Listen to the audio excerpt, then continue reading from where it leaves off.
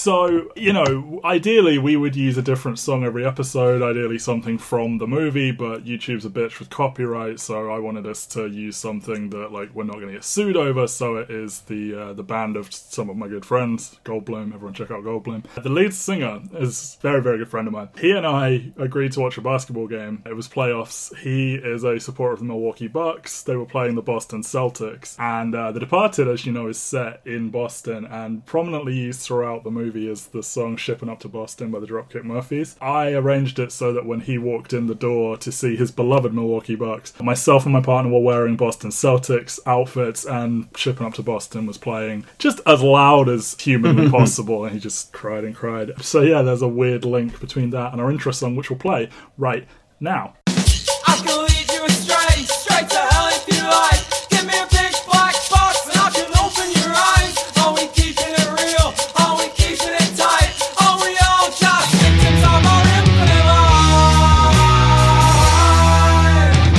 Welcome back to EnterTheRealWorld.com. This is There Will Be Movies, Volume 1, 2000-2009. Myself, Matt Waters, and Ben Phillips. Ben, how are you? I'm doing it earlier than usual. Good. I know, it's been a while since we recorded. I know, but yeah, you and we are doing 25 of our favourite movies from a given decade. So we have reached episode 13, and that means it is time for 13 episodes in, our first Best Picture winner at the Oscars, The Departed. Some would say Martin Scorsese's best movie. Apparently the Academy feels that way. It's not, but I quite like it, which is why I picked it. Is it his best movie of this decade? Well, Gangs of New York and The Aviator came out this same decade, and I was expecting a strong push for Gangs of New York. I think that is most people's preferred out of those two. I just have always preferred The Departed to Gangs of New York. I mean, Gangs of New York has got this fantastic central performance, but I do think The Departed probably hangs together a bit better. Gangs of New York feels like every single person in that movie is doing what Jack Nicholson is doing in The Departed.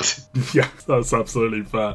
From the moment I remember seeing trailers for this movie, we've talked before about as we advance through this decade, our sort of the way we experience films was changing, and you start to hit a point where you're not seeing movies on TV or seeing them years later, you're seeing them in the cinema and stuff.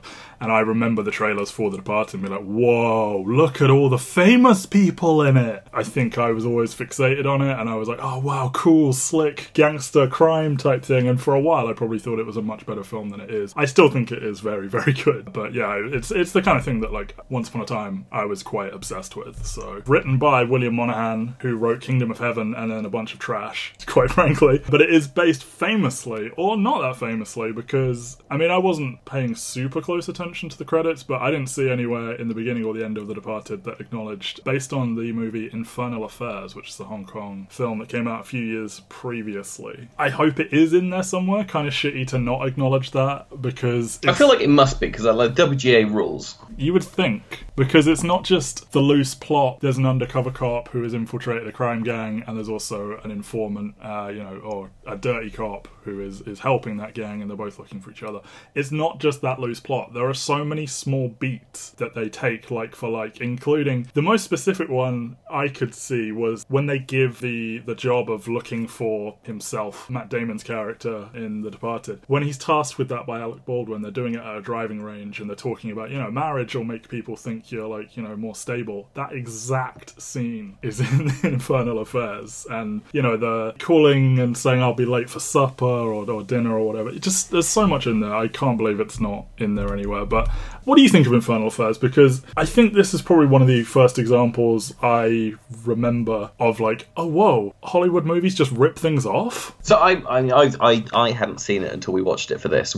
I watched both movies. You watched both movies? Yeah. I watched it again. I'd seen Infernal Affairs quite a while ago. I've seen all three of them. But and I think obviously I'm jaded in that I'd seen The Departed before once or twice. I watched it before I watched Infernal Affairs this time, and so going from one to the other, especially when one is kind of playing more to sensibilities that I'm used to, it kind of plays better. And I'm sure there are people out there who watch a lot of kind of Hong Kong crime cinema or police cinema and stuff like that will go this is a shining example of what makes this genre and kind of like things so good. Whereas for me, I'm sat there going like, yeah, but I miss the hour at the start that kind of like digs into Leo and Matt Damon. Because I mean, you are hitting that like big, the sting that they do on the sale of its drugs and Infernal Affairs, microprocessors, and The Departed.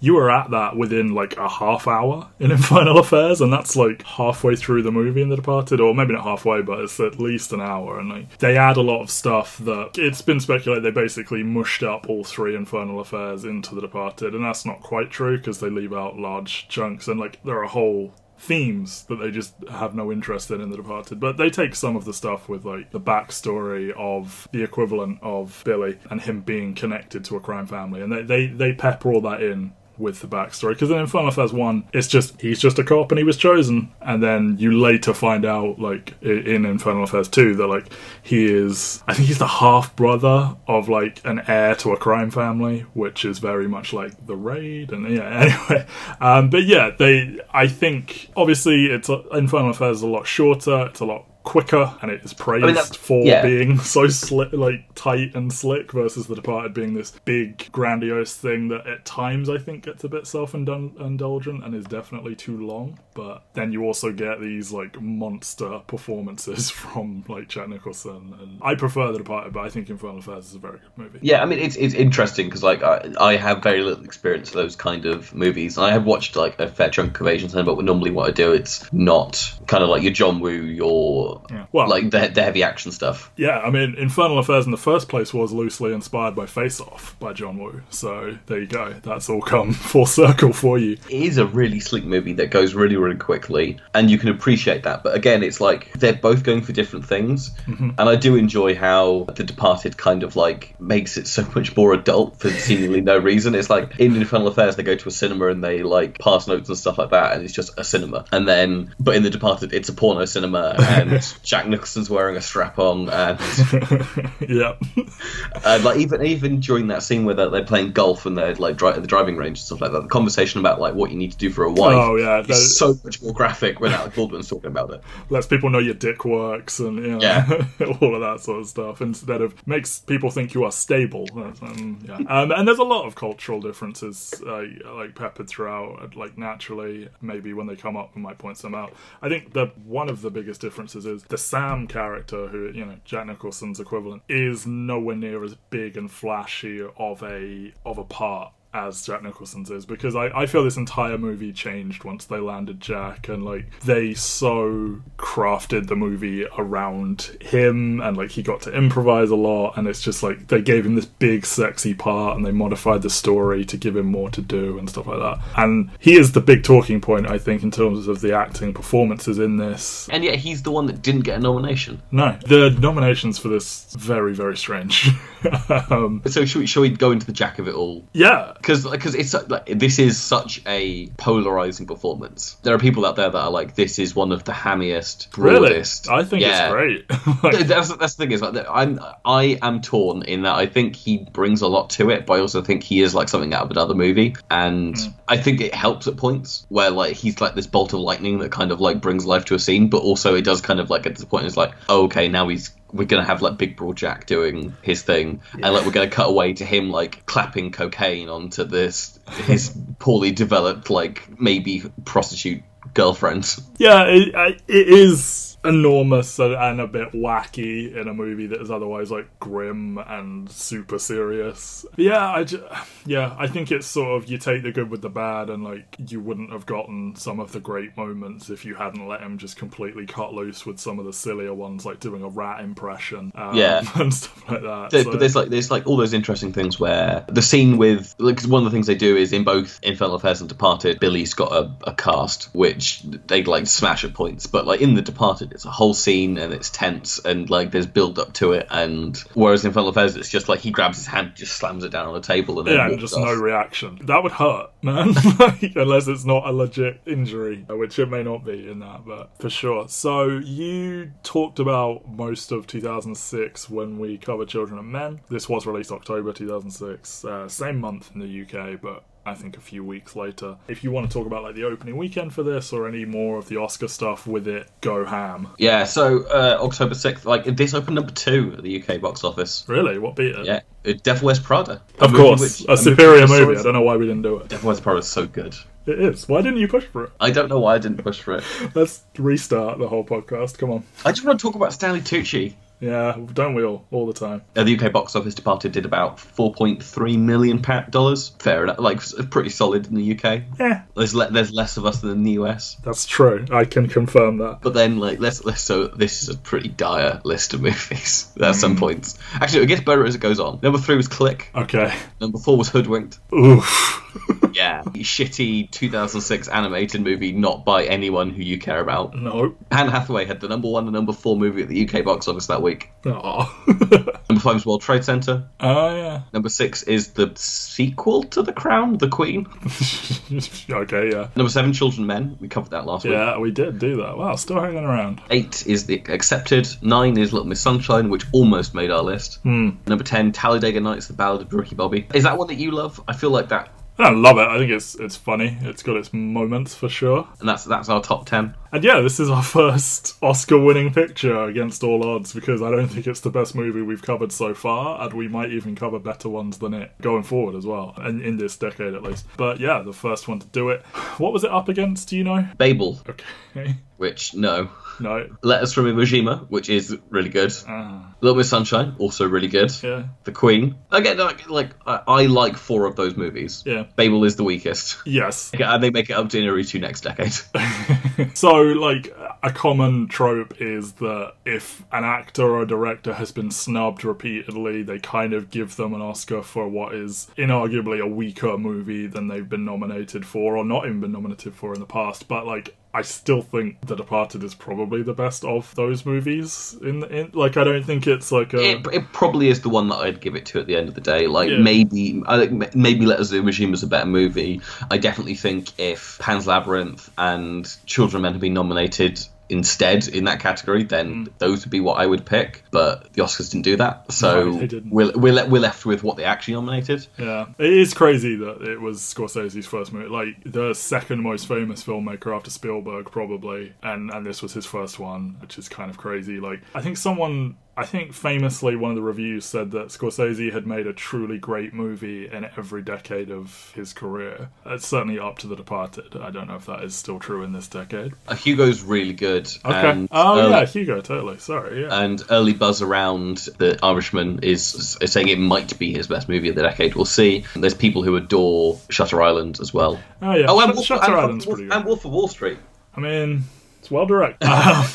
But no, like, yeah, this is a man who has Taxi Driver, Raging Bull, Goodfellas, Departed, Hugo, Wolf of Wall Street, however you want to split that. Like, he has a great movie in every decade since the 70s. Which is insane. And this is also, I believe this is still true, the only movie to win an Oscar that is a remake of a international movie. I think that is still true. But it was certainly true. It was certainly the first one to win Best Picture that is a remake of a foreign movie. Yeah, no one since then has done that. So, it is 151 goddamn minutes long, which is too long by at least half an hour, but hey. $90 million budget, $292 million at the box office. Half of the budget went on paying all these actors, unsurprisingly. How much did Jack Nicholson command? Because I've been I don't know, listening to another podcast that's been talking about what Jack Nicholson was up to at this point in time, and he was commanding some seriously insane paycheck requests. Well, if we're saying it cost $45 million to pin down Leo, Matt Damon, Alec Baldwin, Mark Wahlberg, Martin Sheen, Jack Nicholson, are those the biggest? Like, I doubt everyone else in it was making a huge amount compared to them, but Wahlberg was probably getting a surprisingly high amount compared to some of them. Baldwin, they could probably cheap. I don't know. I don't know. Like, if there's $45 million to go between all of them, would it be crazy to say Jack got more than $10 million? It would be probably close. Yeah. It's an insane star-studded movie, but Warner Brothers and Brad Pitt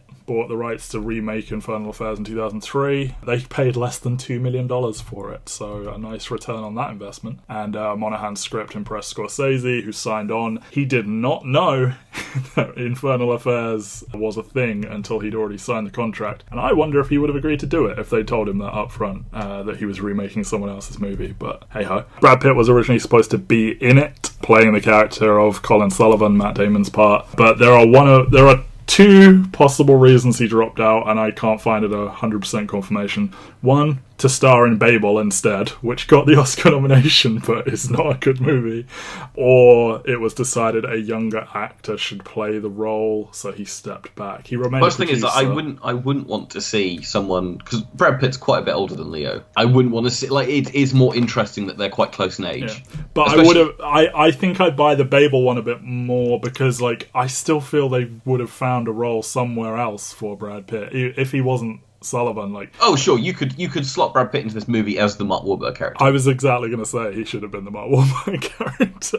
Hey, this is Mark Wahlberg got his Oscar nomination for this. He sure did. Against all odds, Mark Wahlberg was he is the actor who got the nomination, because even Leo did not get the nomination for this movie. Instead, he got it for Blood Diamond. Indeed, with his fucking terrible. I'll give you some trivia on that in a second. Kenneth Lonergan, who wrote Gangs of New York, he was the one that suggested Matt Damon. Scorsese wanted Al Pacino for the role of Frank Costello, but had to settle for Jack Nicholson. And then once they got Jack, he wanted something a bit juicier for the role than just a gangster. So the other big way that this differs from Infernal Affairs, obviously set in a different place, but Frank is loosely based on the famous mobster Whitey Bulger, and they added all of that stuff in to suit Jack Nicholson, and they hired a technical consultant who spent 3 decades investigating the Irish mob in Boston. And Jack Nicholson is probably the world's most famous LA Lakers fan, and he refused to wear any Boston sports iconography during the movie because of his intense hatred of Boston because of the Lakers. Because Whitey Bulger famously wore a Red Sox hat all the time. And Nicholson said no, and they could not talk him out of it. So there you go. Here's a fun one. Leonardo DiCaprio dropped out of making The Good Shepherd to do this movie. Matt Damon took his role in The Good Shepherd. Robert De Niro turned down the role of Queenan, which went to Martin Sheen, to be in The Good Shepherd. And Alec Baldwin is also in The Good Shepherd. So there you go, a weird tie-in there, like we had with Royal Tenenbaums and Ocean's 11. So I guess that like The Good Shepherd must have been like filming when they needed Leo to do his scenes. I think Leo's got more to do than Damon does in a lot of ways. Like, and Damon's are all kind of like in one set. Like Damon kind of like flits between the apartment and the police office, whereas Leo's out doing stuff. I can't believe this is true. They were looking at Tom Cruise to play Billy, and there's no way that's true. He's far too old, even then, to have played that role. I don't know, a Tom Cruise, Brad Pitt co-star. I guess if you want to look at it like that, yeah, but yeah, I don't know. I think you'd have to have him be in the field for longer than this movie kind of implies. Yeah. Because the movie jumps around a bit in time quite a bit. Because obviously the opening scene in this movie is Frank kind of like in shadow. It's weird how you don't get to see Jack Nicholson's face for quite a while. I figured they were trying to hide his age, but then he steps out of the light and he's got the dyed hair. So, but like it's all very much like him kind of going around doing errands. He runs into a kid at the shops, or the I don't know what that guy is that a bodega? Yeah, it's the same one that Billy beats the shit out of the 2 Italian guys in later. Right. And then basically just gives a load of money and groceries to this kid, indebts this kid to him. Turns out this is Matt Damon's character, and basically starts paying him off, sending him to police school. Took him under his wing at an early age. So that Jack Nicholson's opening narration, setting a wonderfully racist tone that carries on throughout the whole movie. Well, I don't know if it is racist, but there is a lot of racially and sexually charged language throughout this movie that is... I guess I just took it for granted the first few times I saw it, but like hearing Matt Damon just cursing up a storm towards the firemen using F-bombs, and I'm not talking fuck. Yeah, there's a lot of stuff happening here, and like Nicholson dropping an N-bomb, and yeah, it's quite something. Like, it's heavy, intense adult stuff, as you said earlier on. But then you also get, there's this streak of like black comedy in this that starts with this opening bit where like him and Ray Winston like shoot this couple, and he's like, she fell funny and stuff, and it's like they will take this all the way through to the very end where there's this kind of hyper realistic in a funny way. When people die, they kind of die in quite a funny way in this movie, and I don't know if it feels out of place because they're trying to make it all grim and everything, but it definitely sits better with me than what they do in Infernal Affairs, where like anytime any character dies, the music swells and it becomes like well, it's a different style of I know, but it was like watching it was just kind of like every single death was like the most melodramatic, serious thing in the world. Yeah. And then there's this movie where like the end is hilarious, quite frankly. I don't know if they were going for hyperdrama, but it made me laugh. So Matt Damon's character Colin grows up to join the Massachusetts State Police, becomes a detective, obviously still maintaining his ties to Frank, who is, you know, the biggest gangster in all of Boston, and he is put to work trying to bring Frank down. The thing I struggle with this is like, it's not, I think this is better in Infernal Affairs where like, is he good police? Is he good at being a policeman? Yeah, is his only blind side the fact that I don't think he could. Frank? I don't think he could fake his way through the training. Obviously, Frank feeds him information that allows him to like advance quicker than he rightfully would. But I don't think he could just he couldn't just pass the marksman training and the detective's exam and all of that sort of stuff. Yeah, it's just like we don't see him do any actual police work. Like it's not like we see him doing a good job in everything but Frank. He figures out those two guys are from Providence. Okay, that is certainly a thing here where another big difference is they want you to feel sympathy for the equivalent of this character in Infernal Affairs, and they really go big on him wanting to get out of this life because he wants to do good and get rid of his past, and he eventually fucking descends into a mental breakdown that makes him think he is Leo's character, and he like accidentally busts himself and he's trapped in it. It's a whole thing. Whereas I feel they do not, very rarely do they try and make you feel sympathy for Sullivan. Like I think they're going for like, this guy's just a Weasley little prick who's just after himself. Yeah, and Matt Damon does it really well. Matt Damon plays this really, really well, and I appreciate that like this movie builds in a reason for what, like there is a reason why he turns on Frank at the end. Yes, exactly, yeah. Which they don't really give in Infernal Affairs. It's just like... Well, that's what I'm saying. The difference is he just actually wants to get out, versus here where he's kind of like wounded by a revelation that he wasn't aware of and stuff. I don't know if Matt Damon had exclusively been goody two-shoe type characters up until here. I mean, you know, like... I mean, he's done two Bournes at this point. Yeah, true. I don't know if he'd played a villain, though, you know? And, like, I know it's a sort of, in theory, a tragic, sympathetic villain, but he's still, like, just a prick. There's not a lot redeeming about him. I don't know if it was fully he has played a villain. He has played a villain. He was Donnie in Eurotrip. True. His best performance. So, meanwhile, Billy Costigan, played by Leo, is recruited. He is also attempting to get into the Massachusetts State Police, but they pull him out of training and are like, look, you have some family ties loosely to Frank's operation. Like, his cousin is a drug dealer who I guess gets his stuff from Costello's outfit or whatever. So they're like, you're going to go undercover with them, and you have to do some time in prison to sell this lie, that otherwise it's going to look very obvious why we've done this. So, yeah, and you just get Mark Wahlberg being the biggest asshole in the world to him when they're giving him this briefing, and I've never liked this character, and, like, when I think of Mark Wahlberg, other than the fact that he's, like, a racist and stuff, I think of him in this role and, like, what a big asshole he is. Ray Liotta turned this down, Dennis Leary turned this down, Mark Wahlberg himself turned it down repeatedly before he was talked into it, and he said he based his performance on the many policemen who arrested him. Legit, many times. He went to prison for a hate crime. Fuck Wahlberg. Sorry, go on. I really like this performance. Yes, he's well suited for it. Martin Scorsese told him his accent was so thick they'd need to subtitle him. He is one of the true Boston boys in this movie. Yep, him, Matt. I think that's Is that it? Is Martin Sheen Boston boy? Oh, possibly, but not in the same way. Come on. Yeah. No, Martin Sheen's from Dayton, Ohio. Oh, well, there you go. That makes sense. He's a Midwestern guy, yeah. But yeah, Damon is, like, thickening his up. I feel Wahlberg is just talking in his normal voice. He's not trying to, like, be understandable to I think media. One of the best praises, or one of the best things I've ever heard about Mark Wahlberg is only good in movies where he's got a chip on his shoulder, and he's got a fucking massive chip on his shoulder. What's going on? Yeah.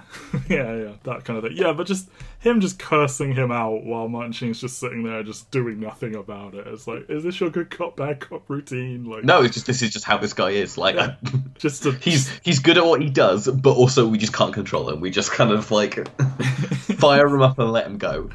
So, you see Colin, like, rising up, and, like, he has a friend at the beginning who becomes important again at the end, but you'd be forgiven for forgetting he exists. But, like, he makes a comment to him about, like, if you're okay with coming to work dressed like you're about to invade Poland. Fun fact, the Nazis based their uniform on the Massachusetts State Police, allegedly, because a Harvard graduate was a big old Nazi, and he was like, yeah, I always admired their uniforms, let's do that. So that's a niche piece of Boston trivia there for you. I like James Badgedale. Oh, is that James Badgedale? Oh, Jesus Christ. I'd never recognise him with hair.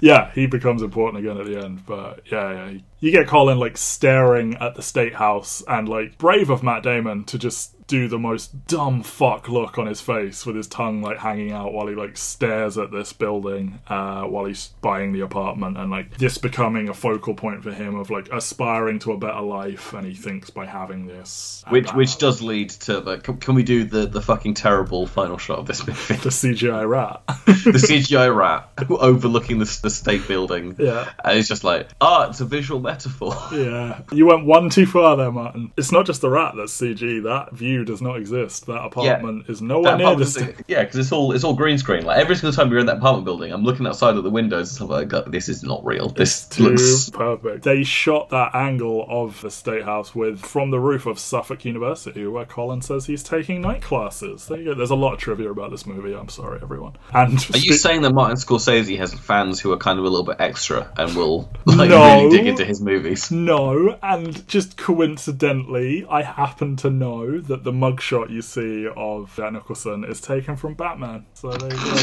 So yeah, Billy does his time in prison for assault, and then ingratiates himself with Frank's operation via his cousin, and Frank, to make sure he's not a cop, tortures the shit out of him. As you said, he smashes his cast and then just hits it repeatedly with a shoe, and it's... Ugh. So helping him out. Ray Winston's accent is fucking terrible. I don't know how he got this role other than just being sort of a swirly, gruff, middle-aged man, which I guess he's visually right for. Like, I guess I could buy him as, like, a mob enforcer, but just, I don't think he's got the acting chops for this, and he and Nicholson did not get along. Good get for him, possibly his biggest role, I don't know. He had Indiana Jones a couple of years later. Yeah, but in a good movie. Like, he's in Troy, isn't he? And again, a good movie. He's in Hugo. Oh, okay. Obviously got along well with Martin Scorsese. Okay, there you go. You see, so I was saying to you before we did this might be difficult to cover because it just relentlessly goes back and forth between... This is the most plotty movie that we've done so far. I know. I'm gonna try and speed us through it to get to just the stuff worth talking about. But, like, you see Billy assaulting the guys from Providence, and then Frank has to step in and have them murdered so that Billy doesn't get murdered, and then Colin solves the case because Frank feeds him the info, and, like, yeah, it just weaves back and forth, and it's, like, all set to music, and the whole goddamn thing feels like a 2-hour montage, almost, and I was scared about talking about it, but I think we're gonna be okay. What's interesting to me is that the movie, what it does with time is that the first few scenes are kind of, like, quite sequential. Like, they take place, like, obviously there's a jump between Billy going to prison and getting out of prison. But then after that, everything kind of follows. Like, it's probably a couple of days, I guess. I don't know. Yeah, maybe a couple of weeks. Yeah. But then as the movie keeps on going, you start getting these, like, bigger and bolder time jumps. It starts to get more apparent that, like, a year has passed since we started watching this movie. Yeah.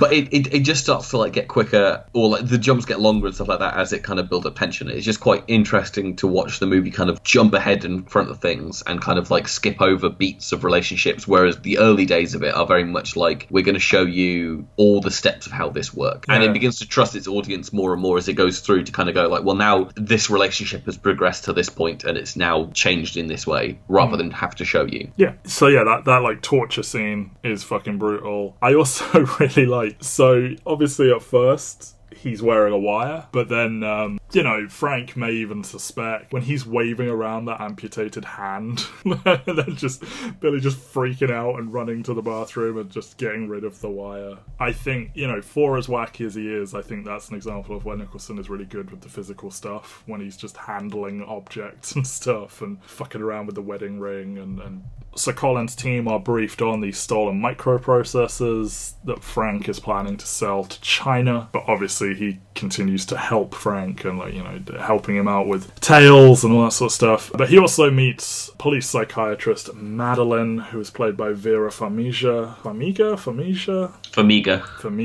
You name them. Scorsese wanted them to play this role. Kate Winslet, Emily Blunt. Emily Blunt, I feel, is in more casting rumours than any other actress. Hilary Swank, Jennifer Aniston, all looked at. Imagine if they had Brad Pitt and Jennifer Aniston. What a wonderful world. They eventually settled on her, and I think she's great. I think she's a really good actress, and I wish I wouldn't say she doesn't have prominent roles, but I always enjoy her work, and I wish her role here was a bit bigger. They've sort of amalgamated all the female characters in Infernal Affairs into this one role.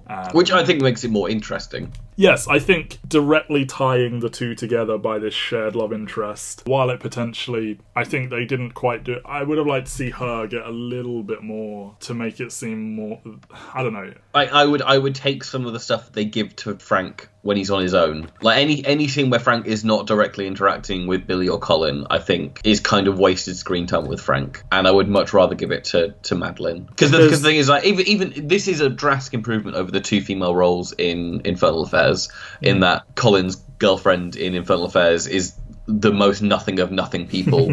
She just kind of this house is nice. I'm writing a book. I don't know if the person's good or bad. Yeah, it's all. Whereas Vera Farmiga gets to chew on some stuff, and I mean, this is a very masculine-dominated movie. You can name about 10 or 12 performances in this movie who are more central to the plot than she is. But then she is kind of the heart and the crux of a lot of the breakdown, in that she is the person who Billy talks to about his emotions. Even she does not get rolled into the plot until the very end when the tapes arrive. Other than that, she is basically just a sounding board for kind of Colin and Billy to say their emotions. But also I think she is, appropriately enough, as she's a psychiatrist, she is a good window into both of their minds and their declining mental states in different ways and stuff. I kind of wish she had a little bit more, but 100%. I'm glad that it's a movie which could use a more feminine touch. Yeah, it is so hyper masculine. Yeah, she has fantastic chemistry with both of the guys. I think Colin hitting on her in the elevator and be like, "I'll shoot everyone right here if I get to go to dinner with you." I think all of that plays so weirdly. Really? In 2019, I guess. Yeah, I mean, in terms of it's something I believe that someone would say in the kind of more modern context of what we've kind of seen happen with the American police force. Yeah, okay. Over the last 5 or 6 years, to have a police officer openly say, "I'll shoot everyone here," you just kind of go ugh. Yeah, okay. I forget. I mean, our cops don't kill people, so I forget these things. I think him going out of his way to try and seduce her, I think, engaging the sort of charming Matt Damon, I think he's good there. And then obviously you see where it goes from there. But yeah, I think it's fun, those two, getting dinner and everything. You also get this scene where, Fitz, who is this incredibly Scottish man that works for Frank, he gets brought in, and Colin, plays both sides. He impersonates Fitz's lawyer so that he can get Fitz to warn Frank, and he also, gets the cops to turn the surveillance camera off, and it's he's letting him warn him without giving himself away, and then they almost catch them or whatever, so he doesn't lose his credibility. And it's a good scene, this whole or your mum told him you won't be there for supper, that kind of thing. And I think it's a slicker thing in Infernal Affairs where he dials the number under the table and gets him to yell out loud what he wants him to say over the phone and stuff like that. But I think it still works. It's a fun little, I think every time one of them is very much at risk of being exposed, it's incredibly tense, and it builds from here. But so Billy has to meet with Madeline as well as part of his assignment, because he's undercover for quite a while and he's exposed to all kinds of just rampant violence and horrible shit. And I mean, he's almost definitely suffering from PTSD. Yeah, I really like when him and French storm that room and someone throws a plastic duck at his head and it just bounces off. I was like, There's no need for that. Thing is, but then immediately afterwards, doesn't he get shot in the head with the gun with a bottle over it, Yes. and then like the blood spatters across the entire room and hits Leo in the face. Yeah, so she initially refuses to prescribe him Valium, but after he makes repeated comments about his stress and thinking about killing himself, she caves. So Vera did consult with a real police psychiatrist who basically tore apart the script in terms of like what this character is advising. Like, this is terrible thing to do for a therapist, like to entertain like a suicide threat in that way, and like to cave and give him the drugs when she's admitted that he's like seeking drugs. It's a whole thing. Like, I think, like you were saying, it could use a feminine touch. Obviously, Billy is going through some very intense shit, but like, I don't appreciate the degree to which he gives her shit, you know? Like, I think that could have been pulled back a tiny bit. He starts venting at her in a very weird way. Yeah, it gets a little bit... I don't think he's actually threatening her, but he's like sort of cussing her out a little bit and be like, you know, when he's saying like, and what if that had been a real threat? And like, I don't know. Yeah, I think that could have used another pass. Do you think she knows or has an inkling that he's undercover? Well, she's a police psychiatrist. That's the thing. She's a police psychiatrist, and then she gets this random assignment to this guy who's been in prison and all the rest of it. It's like, I'm going to go along with this. I guess the cover story is he is a he is a dropout of training. So maybe it's like, you know, a wellness program where we feel that we need to offer counselling to failed police. I don't know. I feel she should have just partially been in on it or something and entrusted to keep that secret. But yeah, like you are under oath. You will be talking to our undercover officers. Yeah, and like, she doesn't need to say, they wouldn't need to tell her what he's undercover on or anything. I mean, I guess he's telling her that in some ways, but yeah, I don't know. So she moves in with Colin, like as you said, like we're advancing quite rapidly through time, and like she's like about last night, and she's like comforting him about his impotence. And this was Matt Damon's idea to counterbalance Frank's like hyper masculinity, that like, yeah, Colin should be impotent. And like the guy is just, there's a life of issues that need unpacking, and he is very much not willing to go there. And I think she's really great throughout the movie at like doing these sort of facial expressions whenever he's like waving a red flag, you know, like sort of oh yikes, that's a thing you've just said or done, but then she keeps quiet, and I think she's great. Are we up to the Infernal Affairs portion of the movie now? Yeah, I would say, yeah. So Colin is surprised to learn a sting operation is going down imminently to sort of, you know, try and catch Costello trying to sell the microprocessors, and but he does manage to warn them, and the sale goes ahead. So you get, you know, the scene where he's calling and saying, yeah, I won't be home for supper, and he's like, oh, my friends are still coming, and you know, just that and like doing it right in front of... I love how lax this whole thing is. Like, they've got the scanners looking up like phone calls coming from anywhere and stuff like that, and like no one's like, this is a black operation, like no phones at the doors and stuff like that, like we can't have anything getting out and all the rest of it. And he just bold as anything whips his phone out. It's just like, hey dad, I'm not gonna be home for dinner. Yeah, Queen, and just being like, I trust your son. It's like, oh jeez. And you got Billy texting in his pocket like a teenager in school. I like that they're using the Patriot Act to do all of this, like monitoring all the cell phones, and the tense moment when like there's a single phone still on, and then Queenan like checking his phone and being like, no, they're there, and then the dot disappears. It's like, the tension throughout of them like constantly being like, hey, we'd really like access to your undercover guy, that'd really help us do our job and everything. And you understand why they have to withhold it, because I mean, you know, the whole fucking plot is there's a goddamn rat in the operation. But yeah, like that very real tension between different departments of the police, I think, plays really well. And for whatever reason, that tension between the different departments just made me think of True Detective season 2. Oh yeah? Yeah. Perfectly okay television. We get more racism from Frank towards the Chinese buyers. I never know how to feel about this kind of thing, because it's like, yeah, this guy's not meant to be a nice man, but like... Someone wrote this in a script. Exactly. I always wonder about like when they put in ethnic slurs like as white writers, like when they have, even when it's like a black actor who is using the N-word in a script written by a white dude, like did they have to like nervously walk up to them and be like, so I think... In the case of probably the most notorious person to do this, Tarantino, I don't think walked up coyly to Jamie Foxx and was like, will you read this line? Yes. I don't think that at all. Maybe, I mean, I would be surprised if it was one of the reasons why Will Smith didn't take the role. He said he didn't take the role because he didn't like it was about... He said it should be about love, not revenge, or something like that. I feel Will Smith's moral obligations against certain films has softened greatly over time. But hey. He's in one of the 5 highest grossing movies of the year so far. Yeah, that's true. I really, really, really love Alec Baldwin. Just his fury at that tech support guy who's giving him shit about, like, oh, you gave us 2 hours. Like, what do you expect to happen? And there's a blind spot. How's there a blind spot? How, boats could get in? Just grabbing him and just, like, slapping him and everything, yeah. Mel Gibson turned down the role of Ellaby, played by Alec Baldwin, to go and make Apocalypto. They just wanted all the angry white men in this movie, didn't they? Is Alec Baldwin's George Ellaby, like, the most incompetent person in this movie? Because, like, every decision he makes is the wrong decision. That's true, but... Every decision. Like, it goes sure unsaid. Is funny, though.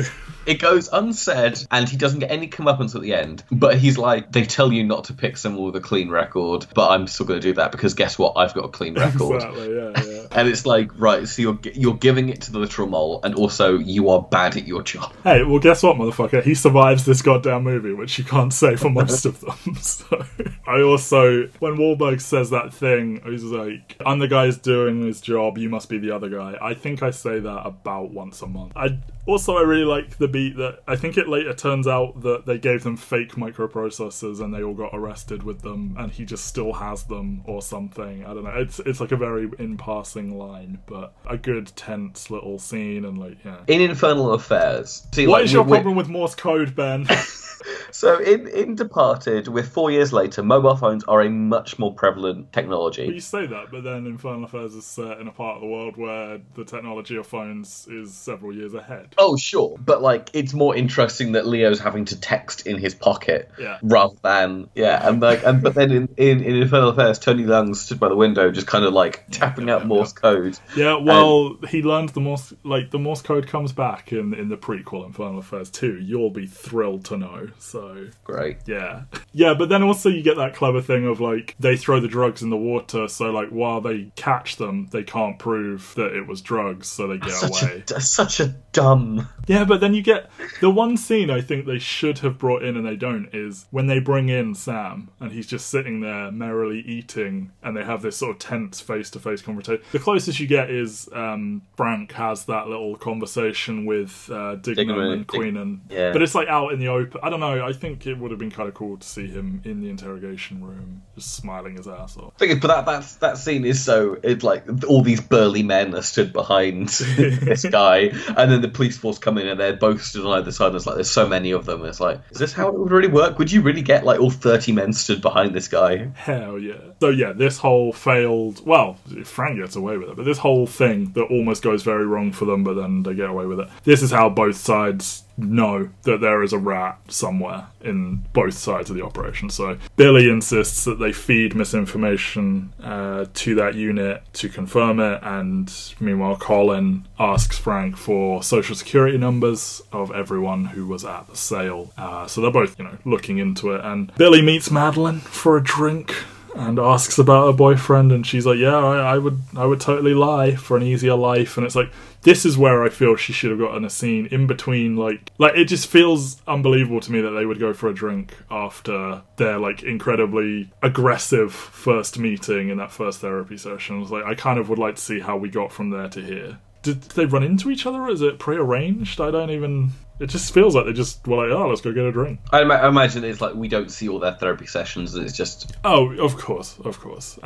You also, as I said earlier with the red flags, this is where you get... Colin refuses to let her have photos of her childhood around the living room. And he's like, you don't see where I came from. I'm not seeing yours. And it's like, listen to what you just said. Like, you don't talk about yourself and she isn't allowed to have that same thing. And like, the look on her face as he's walking away. And he's like smiling about it. Like, But yeah, it's a good little beat about like, yeah, this guy, he has just been this dirty cop for so long that like, what could he say about his childhood at this point? Like, he's been working for him since he was a kid. But yeah, Billy also learns that Frank is an FBI informant. And he tells Queenan, and he ends up tailing... So Frank has got this envelope full of the information that Colin wanted, and they meet at the porno theatre, like you said, and Billy tails Frank to it, and he only sees the back of his head, and he's like wearing a baseball cap, and it's at night and all that, so fails to get the visual ID, and they get separated, and Colin totally just stabs a dude, which doesn't happen in Infernal Affairs. Yeah, like fuck me, I guess. So one of the things I do really appreciate is the difference in like the writing on the envelope, because in Infernal Affairs it's just like, well, it's played different. I think this is another cultural difference where like the joke in The Departed is Fitz is a it's dumb. Yeah, he doesn't know how to spell Sith. Whereas like I feel like in Infernal Affairs it feels like it's a joke on how difficult it is to remember all of the words in Mandarin. Yes, exactly. Is it Mandarin? I guess. I'm sorry, everyone. I don't know what it is. Like, I know that like Japanese kanji uses Chinese symbols, so maybe it's also called kanji. I don't know. You've got simplified, which are kind of like sounds, and then you have different kanji that relate to a word. And so this is them basically going like, does anyone know what this word is for a symbol? And so he. Well, he like steps in. He's like, "Oh, you don't know how to spell it," and then he himself misspells it. Like it's his own misspelling, and then he thinks about it. It's like, "Oh no, it's this." And it's just like a more subtle version, and like it's much smaller on the envelope as well. So it's like it's more subtle, but it also feels less like it's not even a word that's related to what they're talking about. Well, no, they're asked to put their job history, and he's talking about bodyguard or something. Oh, okay, yeah. But yeah, it's just one of the many differences. It's Cantonese. There you go. The movie is in Cantonese, and my friend, who is from Hong Kong, will murder me. Excellent stuff. So it was Nicholson's idea to whip out the dildo, or the strap-on, or whatever. So yeah, they just let him run wild. I want to be that intern. You have to fetch Mr. Nicholson a strap-on, please. Like, it's back in the era where they have to get out like the yellow pages to find out when the nearest sex store is. Yeah. I need your biggest, blackest dildo, please. And can I have the receipt so I can expense it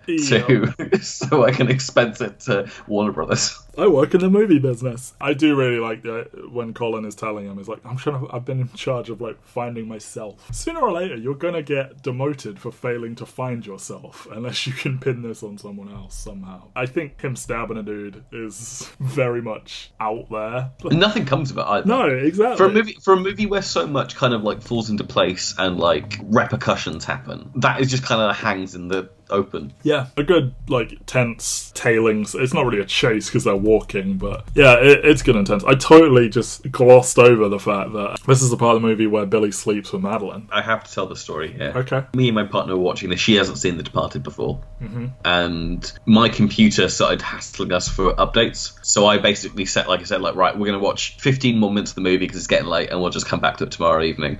Yeah. The movie stops at the exact moment just before they're about to start kissing. And I have never had a stronger death stare from my partner than the fact that the movie cuts out just at this point.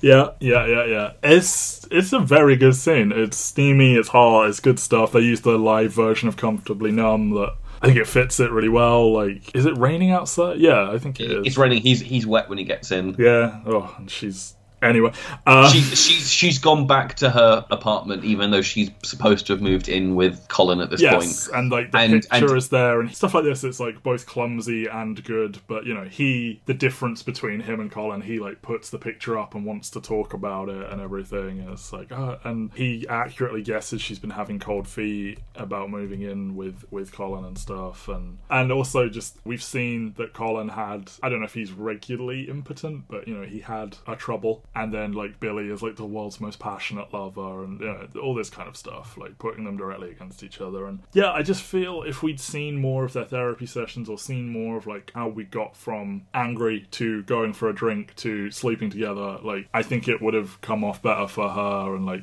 seen more of, like, her dealing with the red flags of Colin and stuff. Like, I'm very cautious when movies are just, like, casting women in this role where it's just like, oh, she just couldn't resist him or whatever. It is a detriment to the movie in that it's so plotty, it doesn't have time for character stuff. And I think it does a good job in that it does knuckle down and kind of go, like, we're going to give Billy and Colin more character. And it does give Madeline more character than Infernal Affairs, which is this tight 90-minute thing. Yeah. But at the end of the day, it's still so plotty. And all they do is they kind of add more plot to what's going on. They do. A lot of it's really good. Like, I really appreciate, because obviously, like, just after the chase scene, there's the scene where Colin sits down to like bring up surveillance camera of the area to see whether or not he can figure out who the mole is. But there's none of that like CSI enhance kind of bullshit. He's just kind of like zooming in a little bit on this image. It's just like, it's a black blob of a white guy from Boston. As someone who has had to review CCTV footage a lot, I can confirm it's fucking shitty and you can never identify anyone. Is this person? Maybe? Hopefully they're wearing the exact same clothes when I next see them. So yeah, Frank and Billy have a very tense discussion about the rat. They each threaten each other, and Frank kind of relegates Billy from an upcoming operation to kind of test if he's the rat. But he passes this test, and but he doesn't know. Well, he passes it well enough for their liking. He passed it well enough, but the thing is, they're expecting him to immediately have some kind of like response to it, because he does immediately. He gets told you can go home. He talks to the guys outside who are having the conversation, the really funny conversation about how can you tell who a cop is. They invert how you can tell in this, because it's like, yeah, if they don't pay attention to you, they're a cop. Whereas in Infernal Affairs, like if they seem like they're doing something, but they're looking at us, they're cops. And both are true. That's the whole joke of the entire thing, is that both of those situations are completely true. It's like, yeah, most women are cops, it turns out. Yeah. But yeah, he drives off, he calls Queenan and is just like, well, you need to do this now, there's going to be a job later on today, blah, blah, blah, blah, blah. Like, and then when Queenan's just like, is he not in the office? Or like there's something he wants to talk to him in person before he tells other people. And it's only because Queenan decides not to report it up the chain that Colin doesn't get to find out that something is going to go on ahead. Which is the only reason he passes, is because Queenan protects him from the knowledge, like, because he knows that there is a mole in his side as well. Leo called that conversation, like when he and Jack are sitting at the table. I think it's like even the image for it on Netflix.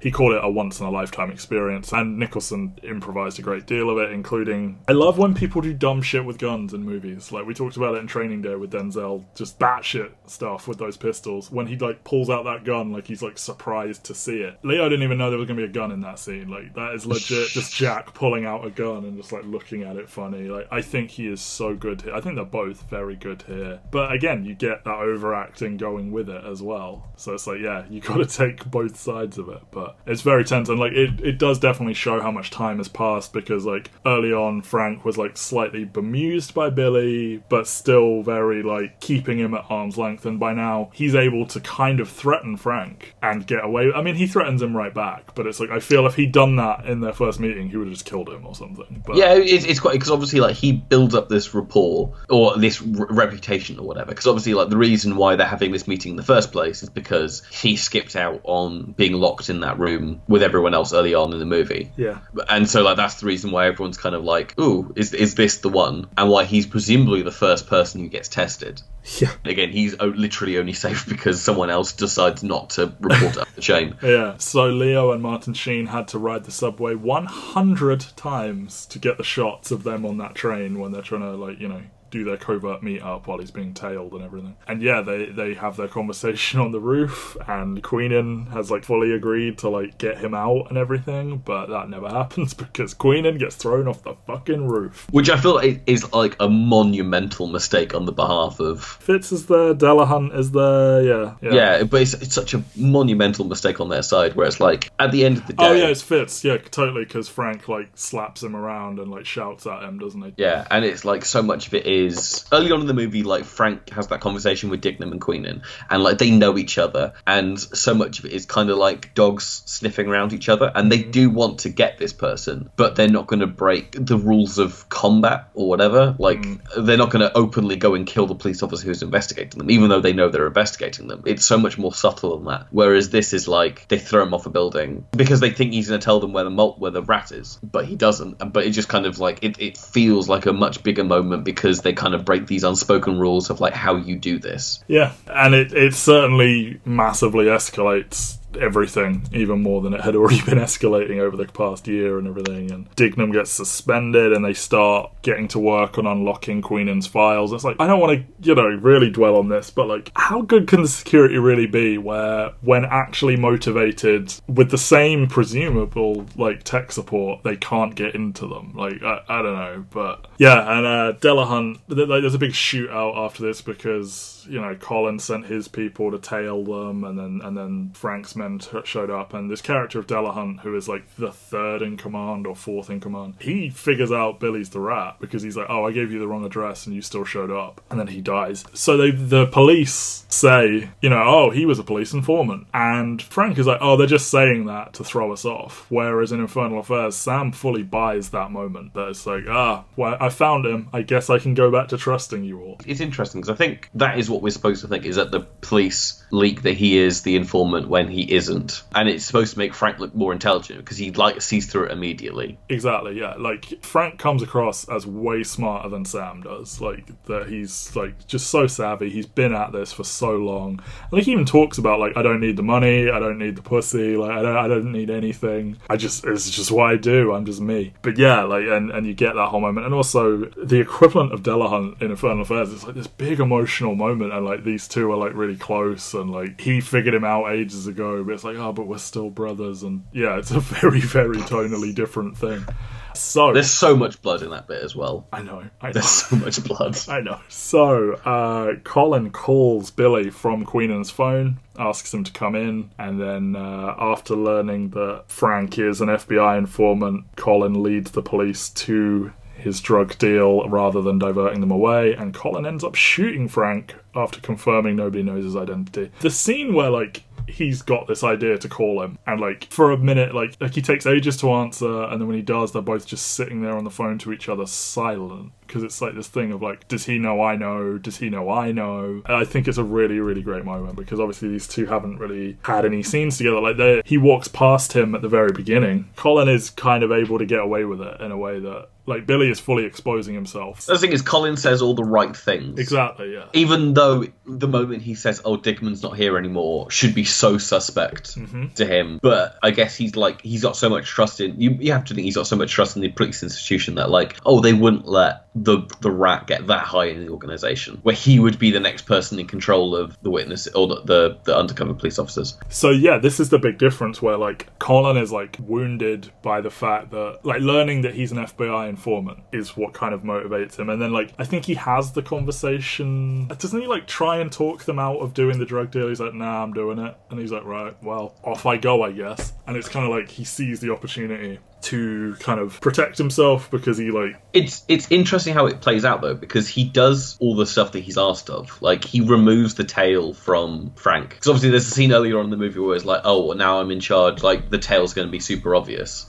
Yeah. And then, like, when he's asked to get rid of the tail, he gets rid of the tail. But does he, like, just magically figure out where they're going? Or... No, I think he knew. Yeah, I'm just trying to figure out how he phrases it to the police to go, like, this is where... Oh, no, he says that... Oh, he says that he's got his guy, he knows, yeah. And I think in Infernal Affairs, they, like, more explicitly agree to work together to bust the mobster. That's the thing is, because the movie cuts away from both Billy and Colin after their conversation. Yeah. So you don't know whether or not they're working together. I think you're supposed to infer that, like, he gave him the location of the deal, and then, like, he doesn't go. But I like that, like, you know, after it all sort of goes to shit, like, he hears the ringtone, and he, like, comes around the corner, and they have that, like... And Frank was ready to turn on him. Like, he raises his gun. I think he even fires a shot. But, yeah, Colin pops him, and after, of course, confirming nobody knows about him, but then, like, that's clearly untrue. That must be the reason why the FBI thing sticks, is because he doesn't know, like, this is something he can give to the FBI if he really wants it. Yeah. The FBI also feels vaguely incompetent in this movie, considering the only FBI agent we meet is Bobby Wahlberg. So Colin is decorated for his work of bringing down Frank, and then he finally meets Billy, but after he leaves the room, Billy spots that envelope, the one that says Citizens on it, so it's like, oh shit, this is the guy, so he fucking legs it. And then, panicking, Colin erases him from the system. Yeah. Do you think Colin was going to do that originally, or do you think Colin was going to let this I think he was going to do his best to just get away with it, and it would be more complicated to kill the rat than to just let him, or to kill the informant than to I think he was going to pay him and get him out of there. And it read to me like, he panicked and was like, oh shit, he's going to expose me, I need to get rid of him. Because I think it's because he goes to look at a different computer. Does he need to go into a different room to look up? Yeah, but he doesn't do it though, does he? Because he could have done it that time. He goes back to do it. Yeah, I don't know, maybe he just doesn't want to look him up in front of him, like he wants to figure out exactly what he could or couldn't know or something, I don't know. But Because that's the thing, is we see him trying earlier on to look up the name, but he doesn't have Billy's full name. Like, he types in Billy Costigan and then says, like, no records found, whereas what he really needs to be typing in is William Costigan Jr. Yeah. And again, it's a tense scene where, like, Colin has all the cards kind of thing, because he's still sort of protected, and like, seeing him conduct this conversation, like, yeah, another good one. Like, it's always tense when they're about to find each other out or whatever. Is this the biggest time jump we have after this? I don't know how long it's meant to be, because, I mean, Madeline's pregnant, and Madeline's pregnant. It's clearly Billy's. She has one more meeting with Costigan. Yeah, it's clearly Billy's, right? I mean, yes, obviously. Yeah, okay. If one of them's impotent. And he also, he approaches her with a sealed envelope and he's like, in case anything happens to me, and she just shoves it in a top drawer or whatever. I like that she labels it too. Like, sorry, but this man you had this affair with, who's like probably one of your most notable patients, he comes to you with this big envelope and this big ominous message. Like, you wouldn't just remember that on site. I don't know. Yeah, I guess it is a big time jump after that. Yeah, because then, like, he disappears and like the implication is that Billy's got to do some stuff. Yeah, he goes digging through the yeah, like, because Frank's dead, Billy gets the opportunity to kind of like get the tapes that Frank records of every single conversation that he's ever had, and then sends a recording of Colin. Is it the one about like getting rid of the tails, or is it one? It was the one when Madeline answers the phone and he's like using the voice changer or whatever, and right, they're talking on the balcony. It's that conversation. I can't remember what it was about now, but yeah, in one of the weirdest divergents from Infernal Affairs, where in Infernal Affairs, like, the reason why the two of them meet each other is because they're buying high-end audio equipment from each other. That little moment plays at the very end of the third one, and it's like one of the big enduring moments from it. And I think like they recreated that set as like a public attraction in Hong Kong or something. It's like a big thing, and like they never meet in Departed, and they don't have that sort of mutual history. But yeah, it's this big callback because he has this big high-end stereo, and it's like, oh, they delivered it, and like here's this sample CD, and it's the recording, whereas they maintain this big hi-fi setup but it's got no like emotional connection. It's more just like, yeah, he's in the rich part of town and he's got fancy stuff because he's living the life he is. And Madeline decides to play it because the girlfriend does play it in Infernal Affairs, doesn't she? She does, and she gets very annoyed at him. Yeah, and she leaves him, and she's out there just knowing. Because he survives, that's the big difference. Like, his character lives, whereas everybody fucking dies in Departed. Madeline listens to it first, and then Colin gets out the shower, and she rips the headphone thing out, and he listens to it, and... Yeah, there's a CD, it says on the front, play me, and then it's got a number. Oh, a phone number to call him, yeah. Yeah, because he, like, immediately shuts it off, like, oh, this is just, it's like, she's just listened to it, dude. Like, you can't make it go away. Yeah, and he calls him, and he's like, Frank left everything to me, how fucked up is that? Like, right to the end, he trusted me more than you, and... Because Colin sees him as a father, in a way that, like, again, this isn't an Infernal Affairs, because, like, he, obviously, part of the whole secret code thing is calling him dad over the phone, but then it is also very like his actual father is ostensibly not around, and like this man has been his mentor his whole life, and it's like it is a very real betrayal there that like that's what comes between them, is that like Frank trusted Billy more than Colin. He's like, yeah, I've got way more tapes and everything. It's like then they have the big meeting on the roof and he tries to arrest him and everybody dies. Which is great because he tries to arrest him and he just beats the shit out of Colin. Yeah, he does. Totally does. Like, it's like, oh, how's this going to go down? It's just like, no, I just kicked his ass. And like, yeah. I really, like, we get more of the slurs and everything, but I really like Colin's attitude. Like, he's going through the playbook. It reminds me a bit of Denzel in Training Day, where it's like, he starts off really cocky. He's like, yeah, good fucking luck explaining this. This is going to be fucking fun. And then, like, as the elevator is going down and you just see the floors changing, and he drops the thick accent and it goes into, like, what you're used to from Matt Damon. And he's like, just fucking kill me. Like I'm fucked. Please just kill me. Yeah. And then, everybody dies. Everybody dies. Billy calls one of his friends from training. Anthony Anderson, and a Anthony role Anderson. that almost went to the RZA. And we've seen Anthony Anderson as, like, being on Colin's team. Yeah, he's like, and he was like, earlier on, he's like, why did you use my phone? He's like, because you didn't go in there. It's like, so he's sort of, like, he doesn't suspect him, but, he's open to it, because he's like, I've got proof. He's like, maybe you do, but I have to arrest you, or whatever. But then he does let him get away, and then fucking Leo gets fucking popped by James Badge Dale, isn't it? Yeah, it is. Yeah. It was great watching this with my partner, who, again, had not seen the movie before. She gasped every single time one of those gunshots happened. Yeah, because, you just don't expect it. Like, it's not that, like, he has to live to the end or anything, but It's like he's about to win. yeah, it feels very premature. It's like, boom. It's like, there's, like, another 10 minutes in the movie, and it's like, oh, he's dead. And then, like, they kill Anthony Anderson as well, Who right? comes down the stairs, and then you get the revelation that James Badge Dale was also a rat. Yeah, he was the second rat all along. And then he's like, come on, help me clear this body into the elevator. as soon as he leans down, He hands Colin the gun to, like, wipe his fingerprints off or whatever, and then he just shoots him. he just shoots him.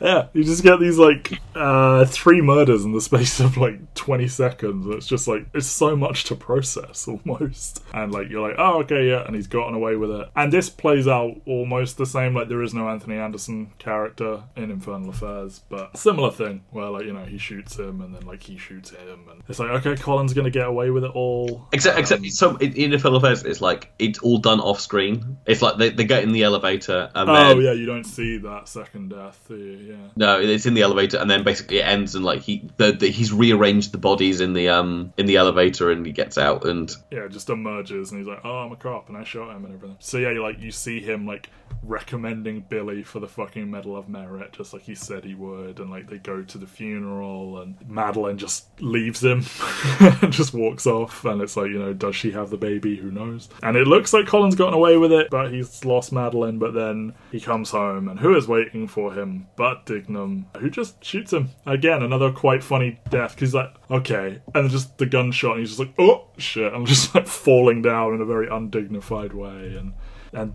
then you get the fucking terrible CGI rat across the balcony.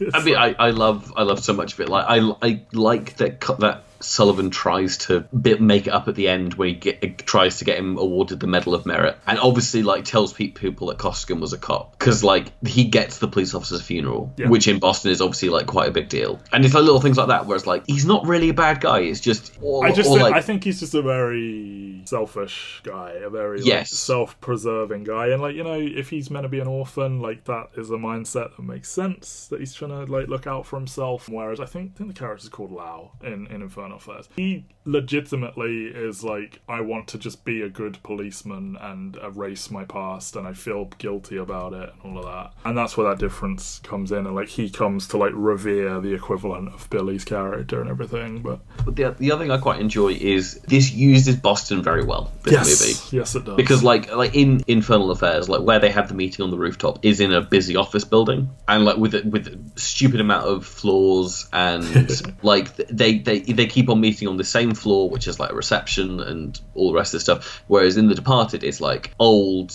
disused building with no one around, and it's all being worked on. It's all very destitute, and it's kind of like that part of Boston that's kind of falling apart, because you can see the sign in the background where, like, everyone gets killed, and, like, there's businesses in there, but, like, 3 of the floors are vacant, and all these kind of little bits and pieces. As cheesy as the rat is, it ending with that view again of the State House, like it was everything he wanted, and, like, he seemingly has that life that he, like, obviously bummed about Madeline, but, he's still living in this swanky apartment. He is out from under Frank. He's gotten away with everything, and this is what he was aspiring to. But, like, yeah, it's all taken away. Like, it's at the last minute, he is murdered and everything, and you get that thing of, like, animals don't like him, like the dog. Like that. I love the dog does not go anywhere near him, because it's not subtle, but it's fun. No, it's sometimes you need a good thing like that. Yeah, so that's the fucking Departed. It's long as shit, but it's really, really good, and there's a lot. So because we haven't touched on it, who's your favourite performance in this movie? I think Leo is actually not shockingly good, but, like, it goes sort of untalked about in his, like, great roles, because I feel he goes bigger from here, and he gets more, like, not gimmicky, but, like, he's doing a lot of accent work, and he's doing a lot of, like, costumes and, like, intense things. I think this is one of Leo's best roles, where he is just a guy. No, just the undisputed lead. I think Leo is better where he isn't necessarily the lead, or where he is very much playing off someone. Yeah. So like Blood Diamond, he is a very strong central performance, but it's so much less interesting. It's like him at his like most maximal. It's the more interesting ones where like I think he's really good in this. He's really good in Wolf of Wall Street. I do think he's really good in Django, even though they gave it to Christoph Waltz for that movie. But then you got other things where like he does The Revenant, and he's just literally putting himself through torture, and it's so much less interesting. I know. And it's so sad that that's the movie that he won his Oscar for. Like, I feel he wasn't angling for Oscars at this point of his career, and it was just like a good, fun movie for him. And like, I just really want to see Leo do like a comedy or something. And I know Wolf of Wall Street's full of fucking jokes and all that, but like, I'd like to see him just do something just fun. And just do something we wouldn't expect from him, because he's done all this shit now. But is this where I tell you to watch Once Upon a Time in Hollywood? I'm not watching Once Upon a Time in Hollywood. I mean, the but even that is like a big showy. Sure, but it's still like it leans funnier than dramatic. Okay, but you know, I'm glad he finally won it. You know, like he got it out of his way. But yeah, I think he's really good in this. Like he really sells the paranoia and the like I think he described it as like he's just constantly about to have a panic attack, and like I think he sells that really, really well. And I think he's got great chemistry with everyone. And yeah, and like the reason so Warner Brothers didn't want to put him ahead of his co-stars for lead, so they submitted him for Blood Diamond instead. And he didn't want to submit himself for supporting because he didn't want to go against his like fellow cast members. And then I guess Mark Wahlberg's like, fuck that, I want an Oscar. So he went for it, and it's like Warner didn't want to like create any awkward politics with Nicholson or whatever, or Damon, so they didn't do it for him. And then he himself was like, I don't want to compete with you. And I think that's a really nice little thing about it. Says a lot about how studios work, it says a lot about who Leonardo DiCaprio is, and it says a lot about who Mark Wahlberg is. It's quite interesting in terms of like, so in terms of what Leo's done, this is the third collaboration he's had with Martin Scorsese in a row. Oh, Martin loves him. He's his muse. This is only the third movie he's done since Catch Me If You Can. Like for someone who is as big as Leo is, like between Catch Me If You Can and this movie, which is about 4 years, he's done Catch Me If You Can, he's done Gangs in New York, he's done The Aviator, and he's done this. And obviously like he comes out with Blood Diamond later on this year in 2006, but still like he still was one of the biggest actors in the world, and yet he's only done like these 4 movies. Yeah, I mean, like I think Damon is like very just stable, and I don't think he's doing anything like massively showy. It's just he's just got the part down, and he is crucial to the plot. He's a good little Boston boy. Yeah, and like, you know, Wahlberg is going full Wahlberg, and Martin Sheen, I feel he phones in a lot of his performances in his later career. I mean, yes, 100%, but he doesn't phone this one in. No, I don't think this is great. This is Alec Baldwin about a year before he does 30 Rock. Him and Wahlberg digging at each other in that one scene, I think, is really good. We didn't say it at the time, but yeah. And the important question: do you think Jack should have been nominated for Best Supporting Actor? Yeah, I think so. You do think he's doing most acting, and that is often how the Oscars think: most film, most acting. So here's who was nominated for Best Supporting Actor in 2006. So Alan Arkin won for Little Miss Sunshine, which is a wonderful role. He's fantastic. Jackie Earle Haley for Little Children, the movie based on the Tom Perrotta book. Jimon Honsu for Blood Diamond. Eddie Murphy for Dreamgirls, who almost won that. Yeah. The only issue is he decided to do, is it Norbit? Yeah. Is that the movie that comes out during the Oscar season? I think so. Don't hold things against people like that. Yeah, Norbit comes out in the run-up to the Oscars, and I think it plays drastically into why he didn't win. In the same way that the only reason Matthew McConaughey won his Oscar for what he did was because True Detective was airing on HBO during the voting season. Yeah. Eddie Murphy lost Dreamgirls because Norbit came out when people were voting. And then Mark Wahlberg for The Departed. So you would swap Jack. I put Jack ahead of Wahlberg all day, It's not that it's probably one of Mark Wahlberg's better roles. I don't think it's his best one. It's also not Jack's best, but I think it's still a better performance. That like Wahlberg's is a little bit safe. I don't know. I also probably would have I would have put Leo forward for lead as well, but I'm not Warner Brothers, so I do want to give one final shout out, because this movie won 4 Oscars. It won Best Picture, Best Director, Best Adapted Screenplay, and it also won Best Editing. And obviously it was edited by Martin Scorsese's like long-term collaborator, Thelma Schoonmaker, who, if we are talking about a feminine touch in any of these movies, she is the person that keeps these movies from being like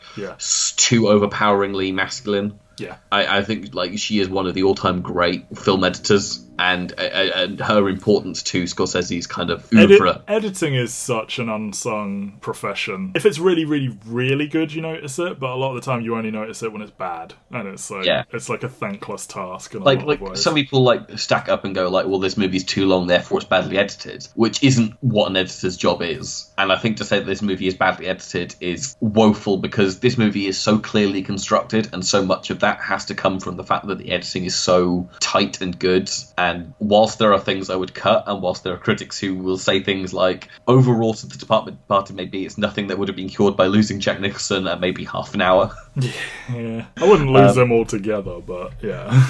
but like, the thing is, but that isn't like what that is doing, and this movie is so good in the editing, and you can see why it won. If anything, it's like the clearest, most logical winner out of kind of like all the things that it won. Like even adapted screenplay, it's up against fucking Children of Men and Borat.